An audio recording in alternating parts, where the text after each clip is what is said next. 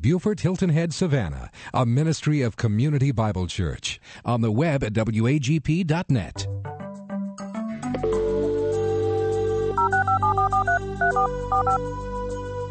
This is The Bible Line, a live radio call-in program with Dr. Carl Broggi. Dr. Broggi is the senior pastor of Community Bible Church of Beaufort, South Carolina. And for the next hour, he's available to answer your questions, providing biblical insight and wisdom for everyday Christian living. Our phone lines are open, and if you have a question, you may call 525-1859 locally, or outside the immediate area, call toll-free 877-924-7980.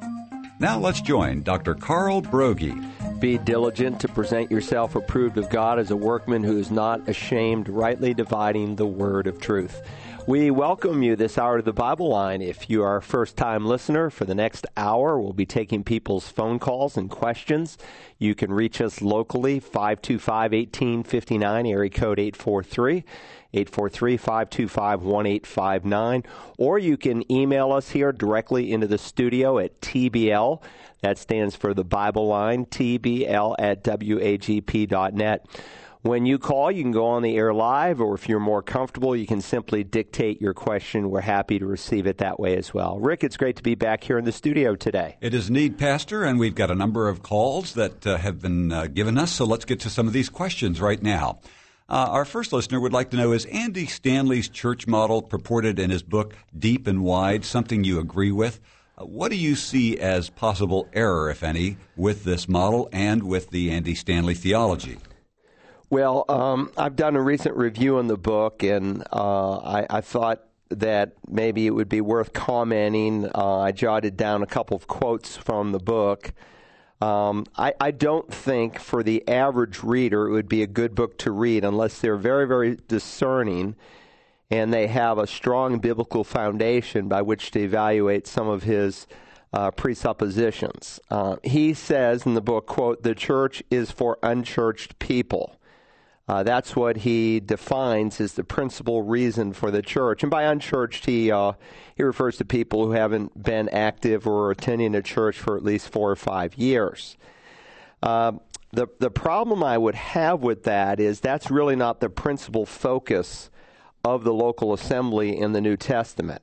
Now, of course, the church gathers for worship that we might scatter throughout the week and have an impact on people's lives.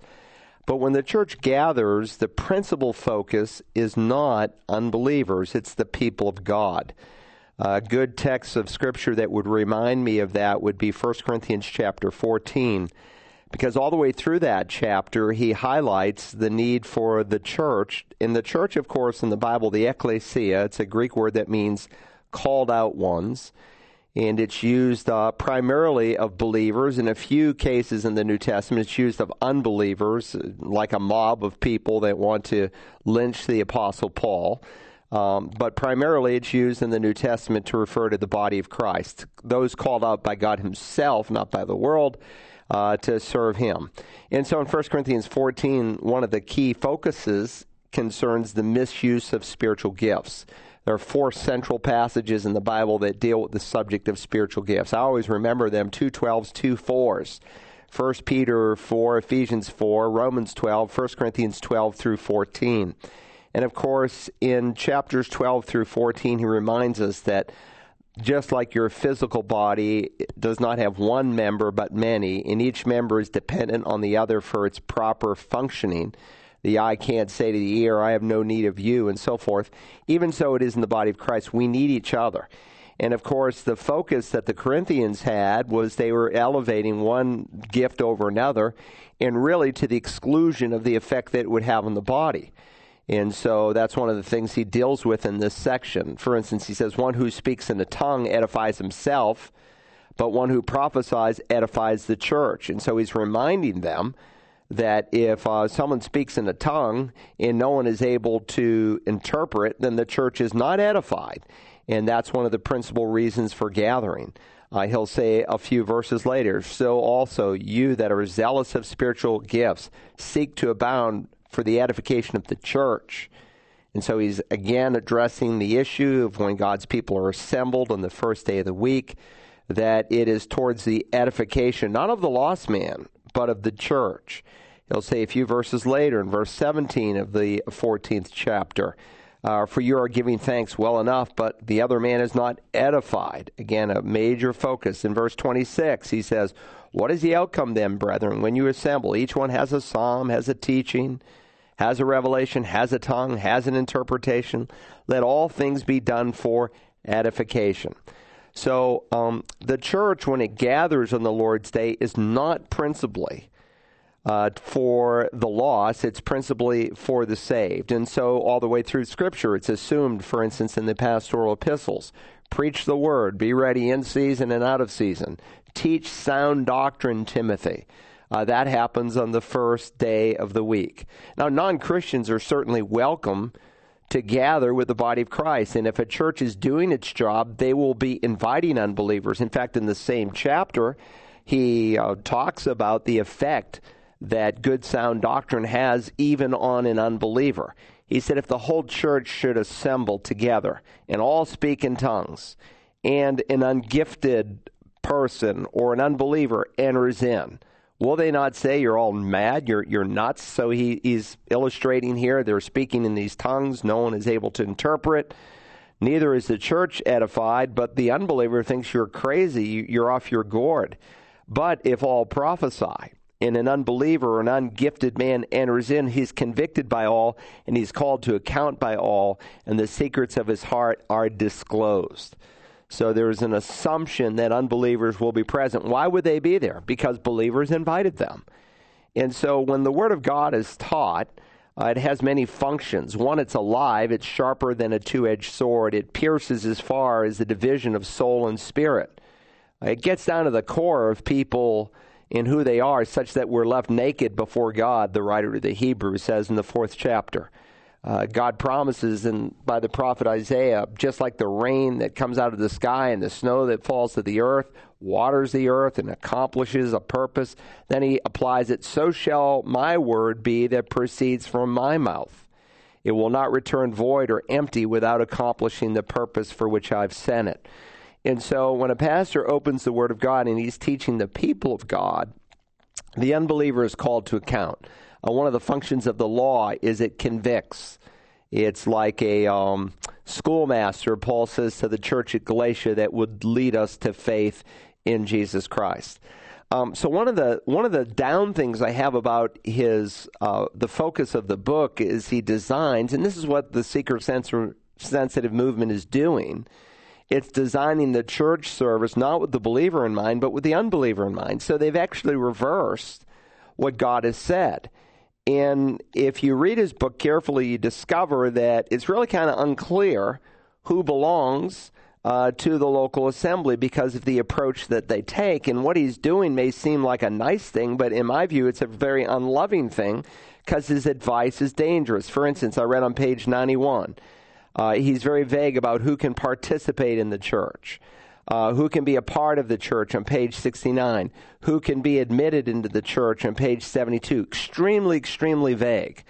And so he encourages, for instance, unbelievers to sign up for short-term mission trips on page 79. He encourages unbelievers to serve in as many roles as possible on page 80. And he points out you can join our church online without talking to a real person, page 81. I'm very uncomfortable with that as a pastor. Someone can join your church without talking to a real person. Look, people all the time at Community Bible Church, because we are an invitational church, will come down front on a Sunday morning. Just last Sunday, a couple came down front in one of our services, and of course we had never met them before. They both claimed to be Christians, but when they came to the Meet the Pastor meeting Sunday night, it was obvious that neither of them were believers, and both came to faith in Jesus Christ that evening. So, to just say, well, I'm a Christian, and if I've invited Jesus into my heart, we're living in a post-Christian culture where people still know a number of the catchphrases and terms, but with very often no definition, and they don't understand what they mean.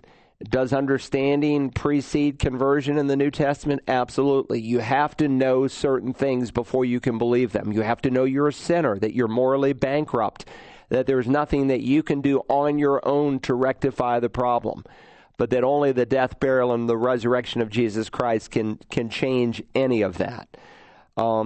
He argues that on page 115, like a good sailor, you will adjust your sails so that you can harness the winds of culture to take your audience where they need to go. If people are more interested in being happy, then play to that. No, that's bad counsel. You don't play to the world and what they want. You go to the Word of God. And the principles in the Word of God are, they have no expiration date. You don't have to change your approach to ministry. Now, certainly there may be principles in terms of how you apply them. If you want to win the lost, say, and you have a bus ministry, that might have been very successful in the 50s and 60s, but it wouldn't work in the day that we live in. So, again, he will argue that pastors are not first and foremost shepherds. He calls them CEOs. We're not CEOs. We are shepherds who are to feed the flock. And so even in last year when the Southern Baptist Convention met, he took issue with the fact that pastors should be called shepherds. That's what God calls them. Why should we call them anything else? And so the whole problem with the seeker-sensitive driven church is it puts seekers, the lost person, above the person who's being sought.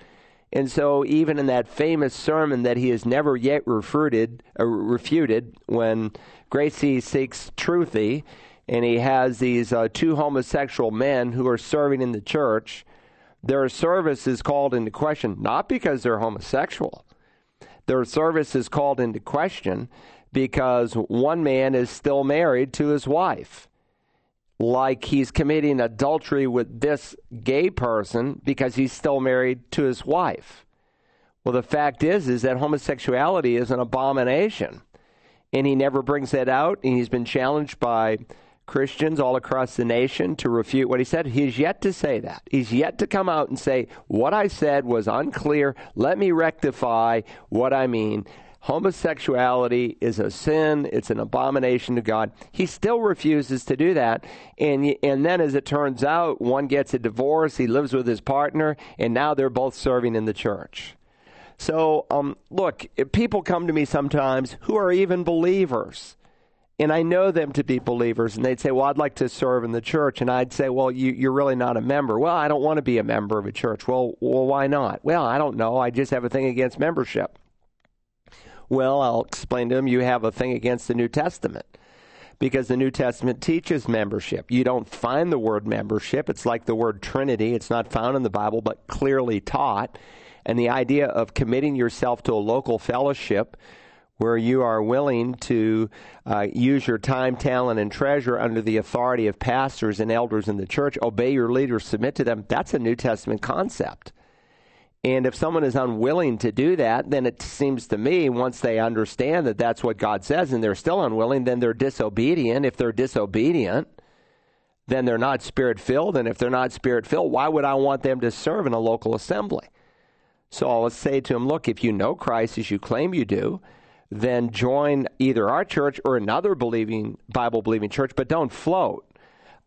So his whole premise, all in the name of reaching people for Christ, is very, very dangerous. It's unbiblical. It's unfounded. It's against 2,000 years of church history, and I wouldn't give any credence to it. So I hope that answers your question. Let's go to the next caller. 525-1859, toll free 877-924-7980, or email us at tbl@wagp.net. We do have a live caller standing by. Let's go to them now.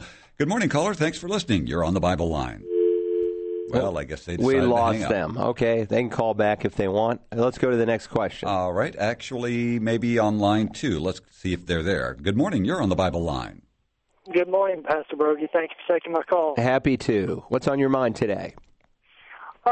This past Sunday, during your sermon, you said that, you have a man who says, I want to be a holy man or a godly man, but he goes home and he watches HBO or some other awful thing or a woman says, I want to be a holy woman, but yet she downloads immoral music, etc.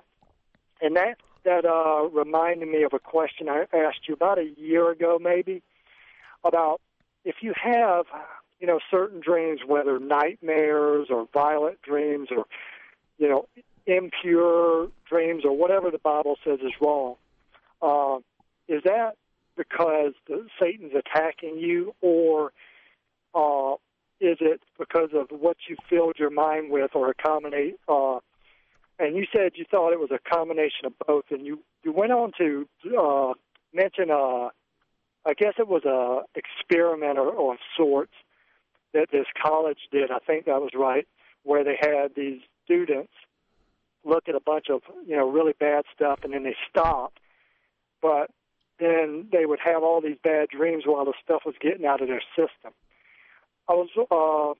It got me to thinking, because I watched a movie years ago back in the 80s where, long story short, where one man, they had two sets of twins, and one was brought up on an island, well-educated, etc., and he comes to America, and it's comical, just his experience with something new.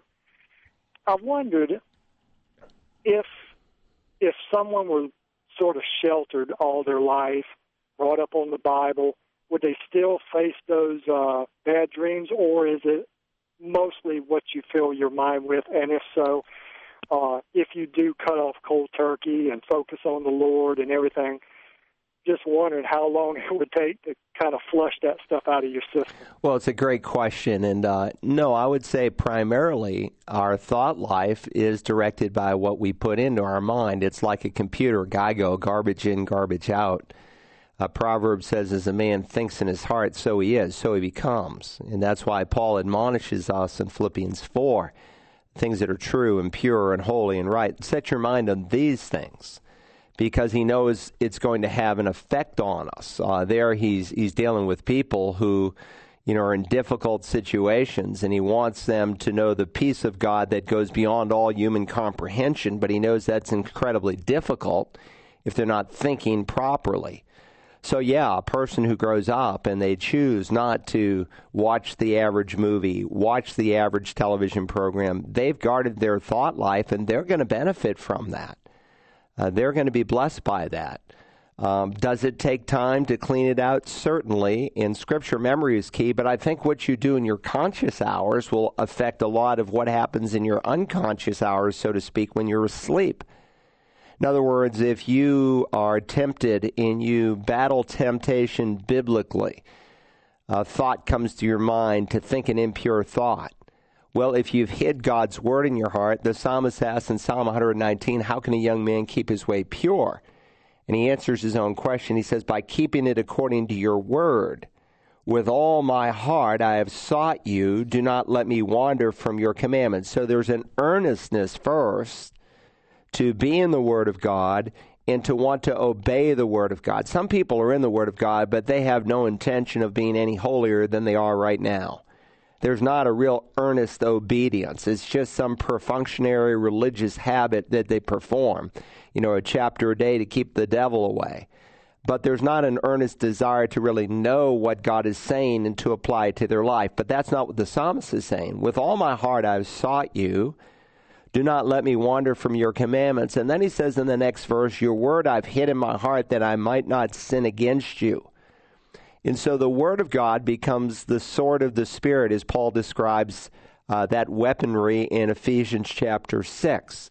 And it's what we see the Lord Jesus doing in Mark 4, Luke 4, when he's tempted. With each temptation, he comes back and he says, it is written. Now, if we don't have Scripture hidden in our heart, then the Spirit of God has nothing to bring to the forefront of our mind. The parallel between Ephesians 5:18, be filled with the Spirit, and if you remember in English, there can be a main verb and then a number of participles that get their force from the main verb. And so there in Ephesians, the main verb is be filled with the Spirit. And then all the way through chapter 5, actually all the way into chapter 6, there's a number of participles that really basically express what it looks like when someone is under the control of the Holy Spirit. They'll give thanks in all things. They'll be subject to one another in the fear of Christ.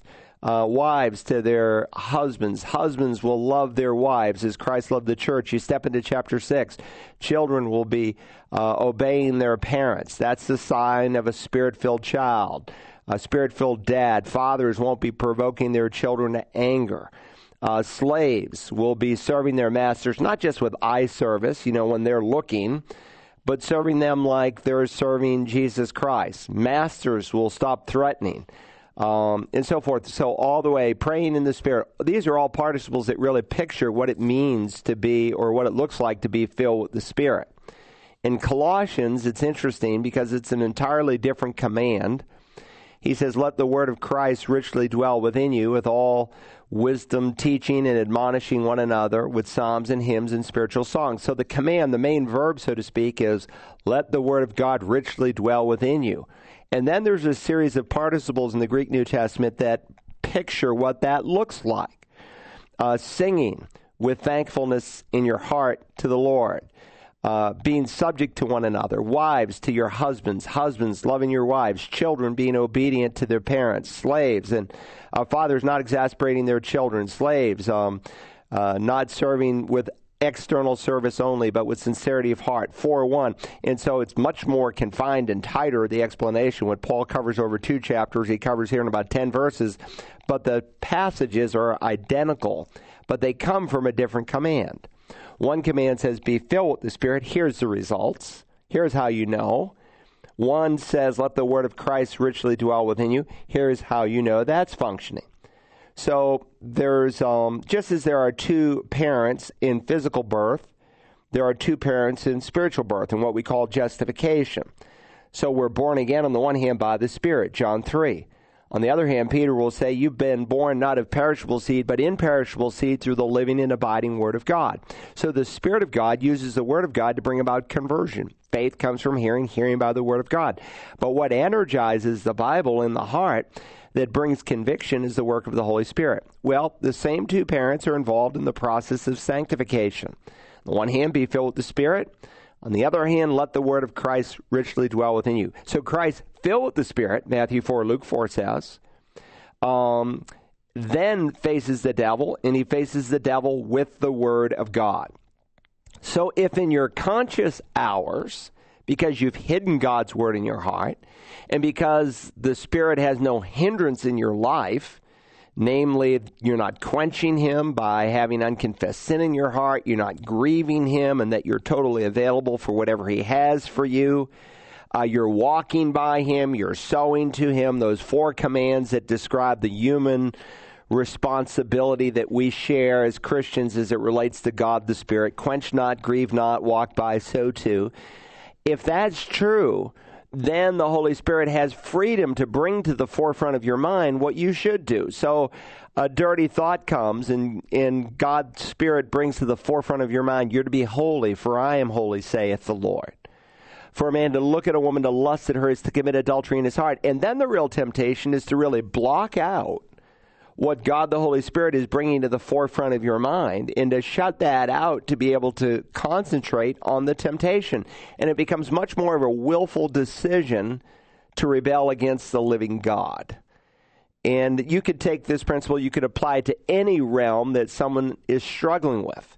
If they have a bad temper or dishonest tongue, whatever it might be, they need to confess that. They need to present themselves to God as a living sacrifice, but they also need to hide the Word of God in that realm of their heart. And when you find yourself doing that in your conscious hours, you will find yourself doing that in your unconscious, even in your sleep.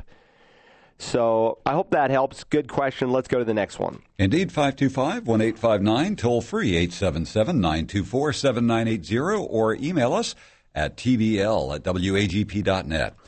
This listener dictated their question. They would like you to address why some churches no longer have people go forward to accept Christ or to join the church, etc. Well, there's nothing necessarily sacred about inviting people forward on a Sunday morning.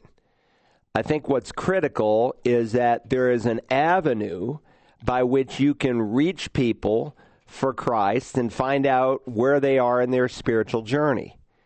Now, the confession of faith in the New Testament is really baptism. When Jesus said, if you won't confess me before men, neither will I confess you before my Father in heaven, he's really talking about baptism, because that is our confession of faith. So in the first century, when someone received Jesus Christ, almost always the same day, in many examples in the Acts, the same hour, they're baptized. And of course, in that century, sometimes at great cost. Sometimes it would mean persecution. And as the church progressed, it became harder and harder and harder to make that decision, so to speak, without experiencing persecution. And so if you openly confess Jesus as Messiah and you are Jewish, read the book of Hebrews, you see the results. You're ostracized, you're persecuted, you're ignored, you're hated by your fellow Jews. If you're a Gentile and you publicly confess Christ, by the time the Neronian persecutions come around, then it meant torture for many Gentiles. It meant the Colosseum. It meant all kinds of things. So I do believe, though, there's real benefits to a church having a public invitation on Sunday morning. Number one, I think if they're able to do that, they're able to find people right there in the service by whom the Spirit of God is dealing with and stirring. So, like I say, last Sunday, a number of people came down in both services, and some of the people who came down didn't really know why they were coming down. Oh, I want to join the church or whatever. The fact is some of them had not yet received Christ as their Savior. But I would never have known that, and I never would have had the opportunity, as we did Sunday night, to lead some of those people to the Lord had I not given an invitation. Not to mention, I think another advantage of the invitation is when people come to a church like ours and they profess to know Christ, and they say, I am born again, and I have been baptized, and you don't really know them, but you've spoken with them, and they, at least theologically, they check out. You ask them to join publicly. Why? Well, because the biblical principle is that if someone really knows Christ as Lord, they won't be ashamed of him. They'll be willing to openly confess him. So we've gotten real smart in our day, and we've eliminated the invitation. Why? Well, that's not a seeker good thing to do. See, because again, the unbeliever is driving the church rather than the church driving the unbeliever. And so for the most part, the invitation has disappeared in America. And I would just ask a basic question. Are things going better in America? Certainly not. The Southern Baptists just published last month a 60-year low in the number of conversions as expressed in their baptismal numbers. 60-year low. And most Southern Baptist churches have eliminated the invitation. Why? Because of guys like Andy Stanley who will say, get rid of it. But look, when the Spirit of God is moving in a service, very often he'll convict people. And of course, the real harvest is not the end of the service, it's the end of the age. But still, sometimes, sometimes pastors say, I don't want to do an invitation. Why? Well, no one ever comes forward. Well, maybe you need to take a hard look. Maybe your people aren't inviting unbelievers in reaching out and being obedient to the Great Commission. Again, we don't orchestrate the morning worship service for the unbeliever, but for the believer in mind. But we recognize that there are unbelievers present, as 1 Corinthians 14 indicates should be true. And so whatever you're preaching on, there ought to be an opportunity to address people who think they're Christians, but they're not, and people who know they're not Christians, but you invite them to receive Christ. But you have a two-pronged approach, first towards the believer, but you have the unbeliever in mind. And so I think it's a big mistake, and is America better for it? No. Because now we have these huge churches, no one's really called to account. No one's called to take an unashamed stance for Christ. We have the largest churches in the history of our nation with the least amount of impact. Is the nation healthier than it was 40 years ago? No, there's been nothing but a spiritual downgrade. The church looks worldly. The professing evangelical church in terms of lifestyle is not all that different from an unbelieving world. So to me, it's important. Some people say that's old-fashioned. Well, I'll be old-fashioned for Jesus, all right? Good question. Let's go to the next one. All right. Our next caller would like to know, what were the requirements necessary to be one of the original apostles? And if these requirements are known and in Scripture, How do some preachers call themselves apostles today? Well, anyone who calls himself an apostle today on the same level as one of the 12, or we might say 14 or 15, because there was the original 12, as they were called. They're termed the 12. Of course, Judas was never a true apostle, and Jesus told us that twice in John's Gospel. He said it would have been better for him never to have been born, but he was what he was, not because he was God's pawn, but because of decisions that he made in the human heart. And what he meant for evil, God ultimately used for good. He helped orchestrate the crucifixion that brought about our redemption. But the Bible is very clear to have been an apostle. Number one, you had to have been called by him. And so in Acts chapter 1, when Judas is gone and he's already hung himself and they're in the upper room and they have to pick a 12th apostle, and that 12th apostle, along with the original 11, are going to play a very important role in the future. They're going to sit on 12 thrones in the coming kingdom. They're going to have a very special place with the Jewish people. And so they say, it is therefore necessary that of the men who have accompanied us all the time, that the Lord Jesus went in and out among us, begin with the baptism of John until the day that he was taken up from us. One of these should become a witness of his resurrection. And they put forward two men, Joseph called Barsabbas, who's also called Justus, and Matthias, and they prayed. This is, of course, before the Holy Spirit is given. So they draw lots of sorts, and God sovereignly chooses the lot of Matthias, and he becomes the 12. But he had to have been a witness of the resurrection. In 1 Corinthians chapter 12, when Paul defends his apostleship against some of the false teachers who had entered into the Corinthian church, and they say, well, Paul's a Johnny-come-lately. He's not an apostle, but we are. And Paul asks the question, am I not an apostle? Have I not seen Jesus, our Lord? Again, one of the requirements, as Acts 1 affirms, is you had to have seen Christ in his resurrected body. Nobody can meet that requirement today.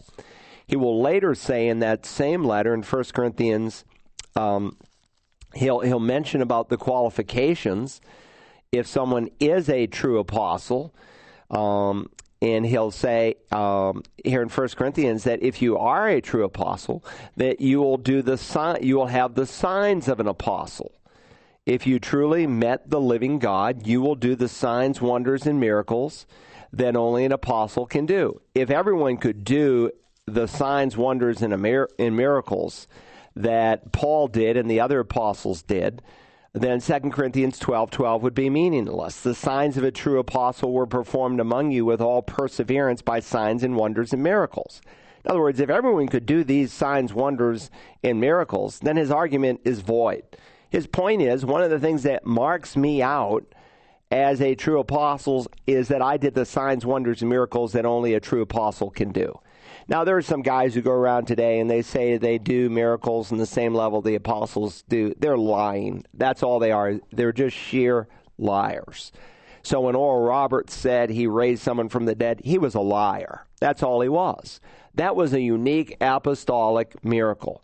So no one can go around today, and if they put out on the sign in front of the church, Apostle so-and-so, you know right off that their theology is weak, wrong, they're uninformed, they're not even qualified to be a pastor.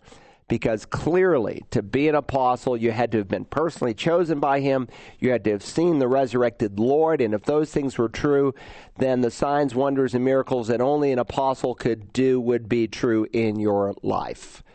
Now, there is the gift of apostleship today, but I would no more promote a spiritual gift on a sign out front then, that's just kind of silly. But that's not how most people are using the term apostle when it's out in front of a church sign. And that gift means that they are a church planter. Yeah, pretty much. It's an apostle. The word apostolos in Greek means a sent one. And one of the aspects of someone with the gift of apostle, which is different from the office, and there are offices and there are gifts in the New Testament. For instance, there's the office of prophet, There's the gift of prophecy. There's the office of teacher, which James talks about. There's the gift of teaching. There's a responsibility to teach. There's the office of being an apostle, but there's a gift. And one aspect of that is they're involved in building up the churches. And a common expression of it is a church planner, where he will go to a place where Christ has not been named, where there's no maybe strong indigenous church, and God will use him to plant the church, to get it started, up and running, organized. And very often, because of the way God has wired him, he'll want to then find a pastor who's willing to come in and shepherd them long time and move on and go and plant another ministry, another local church. Very good. All right, 525-1859 if you have a question on today's Bible Line. And a caller who says that he has a relative who has given all the right answers to the diagnostic questions, but they are listening to men who were publicly disgraced. I'm assuming people in ministry. How do you stress discernment to this relative, or should the discernment be clear to someone once they become born again? Well, yes and no. It's a two-sided coin. It's kind of like forgiveness. On the one hand, Jesus told a parable when Peter said, well, how many times should we forgive our brother? Up till, 7 times, which was the common popular rabbinical teaching of the day. And Jesus said, no, I say to you 70 times 7. And basically, he was using hyperbole there to say an unlimited number of times you should be willing to forgive. And then he goes on and he tells this parable in Matthew 18, beginning in verse 22. And basically, there's a servant who goes to his king. He owes his king $20 million. He begs for mercy. The king releases of his debt. He goes home. His servant, who owes him not $20 million, but $50, comes and begs for forgiveness, but he refuses to show any, and he treats him harshly. And Jesus in the parable, the point of the parable is that's the mark of an unbeliever, that if you've truly received God's forgiveness, then you will, as a mark of that conversion, forgive others. So one aspect of conversion is a willingness to forgive others. And people who constantly hold grudges, who are unforgiving, are people who may need to take a hard look and to take the counsel of the Apostle Paul when he says, test yourself to see if you be in the faith, because they indeed might not be in the faith at all. But on the other hand, it can also be a command that's given to a saved person. So Jesus, in the Lord's Prayer, he taught us to pray, forgive us of our debts as we have forgiven our debtors. That's instruction given to believers. In Ephesians 4, Paul says, be kind, tenderhearted, forgiving each other. How? Just as God in Christ Jesus forgave you. So there's the fact that there's a command to a believer to forgive tells me that there's a possibility that a Christian can withhold forgiveness. And so we're commanded to forgive. Well, the same two-sided coin could be applied to a number of issues in life. On the one hand, when you're born again, 1 Corinthians 2 says you have the mind of Christ. What does that mean? Because you have been regenerated by the Spirit, if any man is in Christ, he's a new creation. The old has passed away, all things have become new. Because he's a new creature, he has a new capacity to think his thoughts after the thoughts of God. Again, an unsaved man, a natural man, does not understand the things of the Spirit of God, for they are foolishness to him, and he cannot appraise them because they're spiritually appraised. That's the mark of an unbeliever, that he can't really soak in and appreciate and encapsulate into his own heart biblical truth. Why? Because he's unregenerate. He's a natural man. He is what he is naturally. And the second birth changes all that. And so, on the one hand, it's a mark of conversion. On the other hand, God's people are commanded to be discerning. The passage that comes to mind is Philippians 1. And there he says, "And this I pray, that your love may abound still more and more in real knowledge and all discernment, so that you may approve the things that are excellent, in order to be sincere and blameless until the day of Christ." So he wants us to abound more and more in real knowledge and in all discernment. That's a growth issue. He will say, for instance, in the 3rd chapter, beware of the dogs, beware of the evil workers, beware of the false circumcision. There is a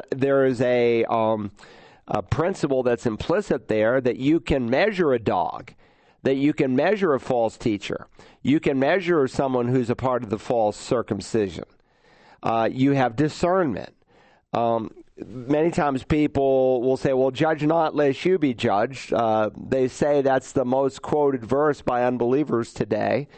But Jesus also said in John 7:24 that we are to judge with righteous judgment.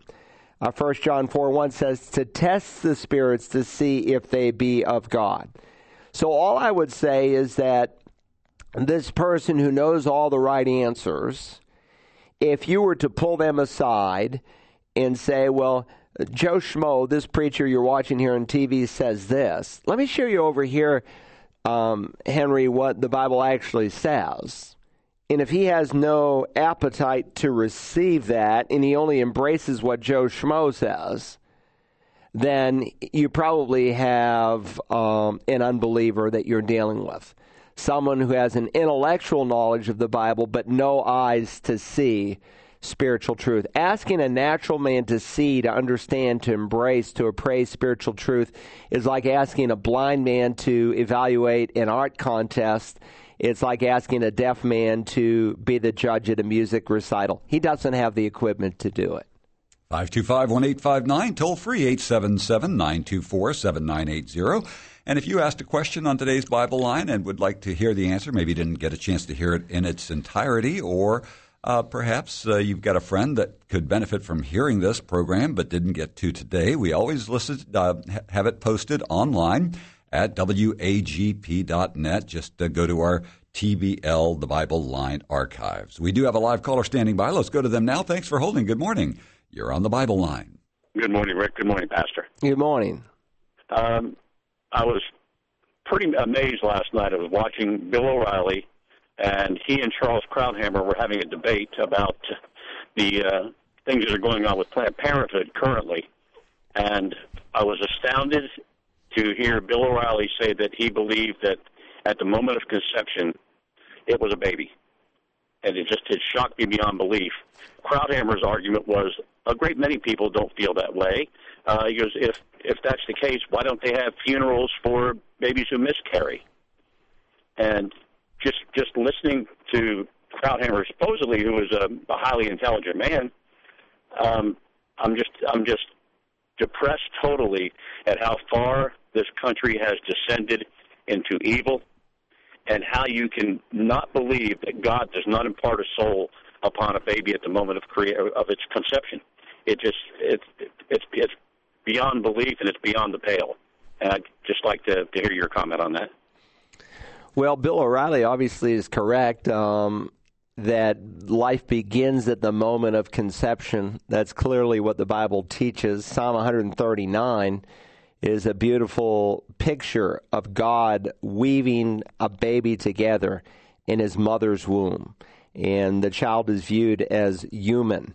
The term brephos is the Greek New Testament word for baby, and the term is applied not only to babies who are outside of the womb, but also to babies who are in the womb, like John the Baptist, like when Elizabeth comes and she sees Mary, who's pregnant, and John the Baptist, who's the forerunner of the Lord, that Isaiah 40 and Malachi prophesied would come before Messiah to prepare the way of the Lord.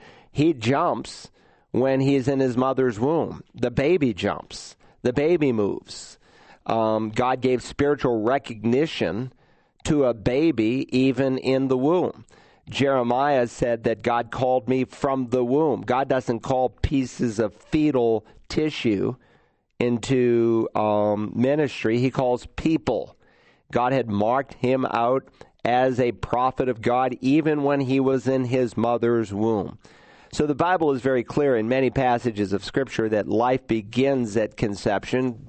King David in Psalm 51:5 can say, "In sin did my mother conceive me." In other words, he's acknowledging he's a sinner from the moment of conception because he's a person. Charles, I think, makes an interesting point there, in that sometimes there is an inconsistency amongst believers when they do have a miscarriage. With being careful here with my words, I think of a woman who is a dear friend, and she has had 2 miscarried babies, and in both instances, she wanted those little babies, one that was like 15 weeks and another that was 12 weeks, and they wanted those babies, and they had to fight for those babies in the hospital to be able to take those babies home and to bury those babies. That's what they wanted to do. They didn't want those babies put in some medical waste bag and then thrown into the dumpster. So I think he has a valid point that if indeed this is a person from the moment of conception, then we should give some honor. And I've done funerals over the years for babies that have been miscarried before they reach full gestation. And that's not a bad thing. That's a pro-life stance. That's acknowledging what God says about life beginning at conception. Good question. Let's go to the next one. All right. Our next caller has an interesting financial question. They own a home that they are no longer able to live in. They rented it for a couple of years, but now they are getting ready to retire and live on a fixed income. They'd like to know, is it scriptural for them to do a short sale on their house, as someone has recommended them to? There's nothing necessarily wrong or immoral or that lacks integrity with a short sale. Now, I'm not saying that out of experience. I've never had to do one. But when you go and you take a loan with a bank, you're making a promise, I'm going to make, 360 payments or however long your loan is. And they're assuming the risk that you are going to make these payments. And in the contract that you sign with them, if you don't make the payments after certain number of payments, and there's certain degree of discretion the bank can use, most loans it's 3 to 6 months. Sometimes they let people go longer. But after a certain amount, then they can repossess. And now they, of course, try to mitigate their risk by determining what the house is worth, so that if you only make, X number of payments and then you jump ship or you lose your job or, you die or whatever happens, that they can get that house and hopefully resell it without taking a loss at it. So that's all calculated in the process. A short sale basically is an agreement with the bank where they agree. I mean, you basically have 2 choices. You can say, well, I'm just going to stop making the payments, in which case the bank then repossesses the home. You lose maybe your credit score and other things, but, they repossess the home. A short sale, the bank is basically saying, we want to work with you, and we want this because we think it will be advantageous to us and to you to orchestrate a short sale. So there's nothing morally wrong with that at all. They're basically saying that we're willing to assume the risk with you. Now, one of the beefs that some of the banks had, and it's a two-sided coin, is a lot of the houses in America were over-evaluated. And when the 2007, 2008 crash came and houses that, sold for $400,000 were now worth, $250,000, and people were walking on those houses, the bank said, well, that's unfair. But you could equally say, well, it was unfair for the bank to allow you to have a $400,000 loan because they said that's what the house was worth. So it's a two-sided coin, and honestly, a lot of the false evaluations as to what a house was worth was actually driven by the banking system in America. Because what they were doing is, you took a loan, say, with Bank X, and they knew that they were going to immediately sell it to Company B along with 10 other loans. And so the time to see if the house was really worth that much money, to see if you were credit worthy, was being overlooked. and homes were moving so fast that the market was falsely, elevated. Prices escalated beyond what homes were really worth. But that was as much the bank's fault as it was anyone else's. And, of course, new laws were written to try to mitigate against that. I'm not sure that they have, but at least they're trying to. But, no, there's nothing morally wrong with a short sale. That can be a legitimate financial agreement that the bank has to make with you. I mean, they can either do a short sale, or you can walk on the house, which is usually not advantageous to them, because when a house is walked on and they're trying to sell it, especially if it's a hard-to-move home, then the house is empty. It goes into ill repair. Sometimes it's vandalized. The landscaping's not done. And so when someone negotiates with the bank a short sale, then, they're going to move on the price of the home. It's probably going to move quicker, but there's some mutual responsibility that's taken. So I appreciate the spirit of that question, because you're wanting to do what's right and pleasing to the Lord. But, that's a two-sided agreement, and if the bank agrees to it, relax your conscience and go for it, if that's what you need to do at this point. All right, I think we've got time for one more question. A listener from Beaufort would like to know what it means to blaspheme the Holy Spirit, and also what it means to take the Lord's name in vain. Well, blasphemy of the Holy Spirit is an awful thing. Of course, there was an occasion when Jesus Christ did a triple miracle, and the Pharisees, after he had done the triple miracle, wanted to attribute the miracle not to the Lord Jesus, not to the Messiah himself, to God in human flesh, but they wanted to attribute the miracle to the devil himself. And it was a wicked thing that they were doing. It was a terrible thing, and you can read about it in Matthew chapter 12. There was brought to him a demon-possessed man who is blind and dumb. So he's demon-possessed, he's blind, and he's unable to speak, and Jesus healed him. The demon was cast out, the eyes were restored, and the ability to speak all came back. And, of course, they said, well, he did this by Beelzebul, the chief demon, by Satan.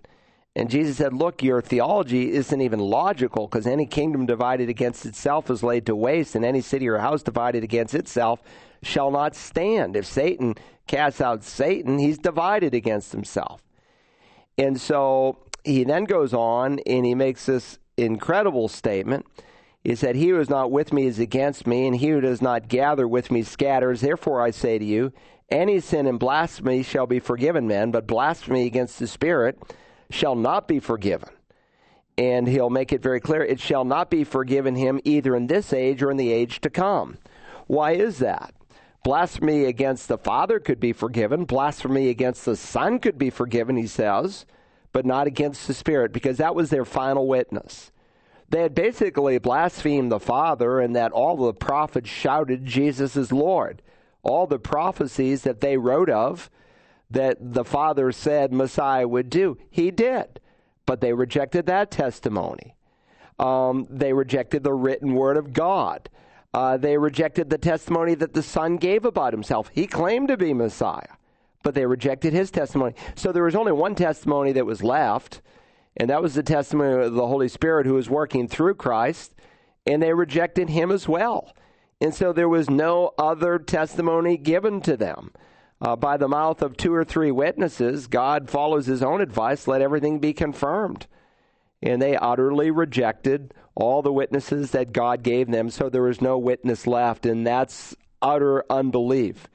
Can a man commit blasphemy of the Holy Spirit today? Well, maybe not in the exact same way, but when people reject what the Father says about the Son, when people reject what the Son says about the Son, and when they keep saying no to God the Holy Spirit, no, I don't want to believe. No, I don't want to hear about Jesus. No, I don't want to be born again. No, no, no, no, no, no, no.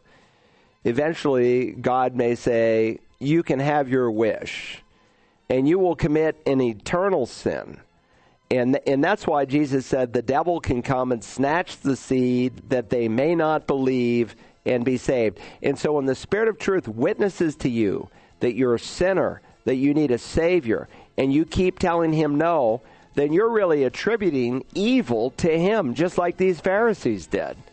You're calling what he is speaking to your heart evil and wrong and an untruth. And that's an unforgivable sin in the end. And that's why there is an urgency to come to Christ. And if you've not, I hope you will today. God bless you. Have a great day as you walk with Christ.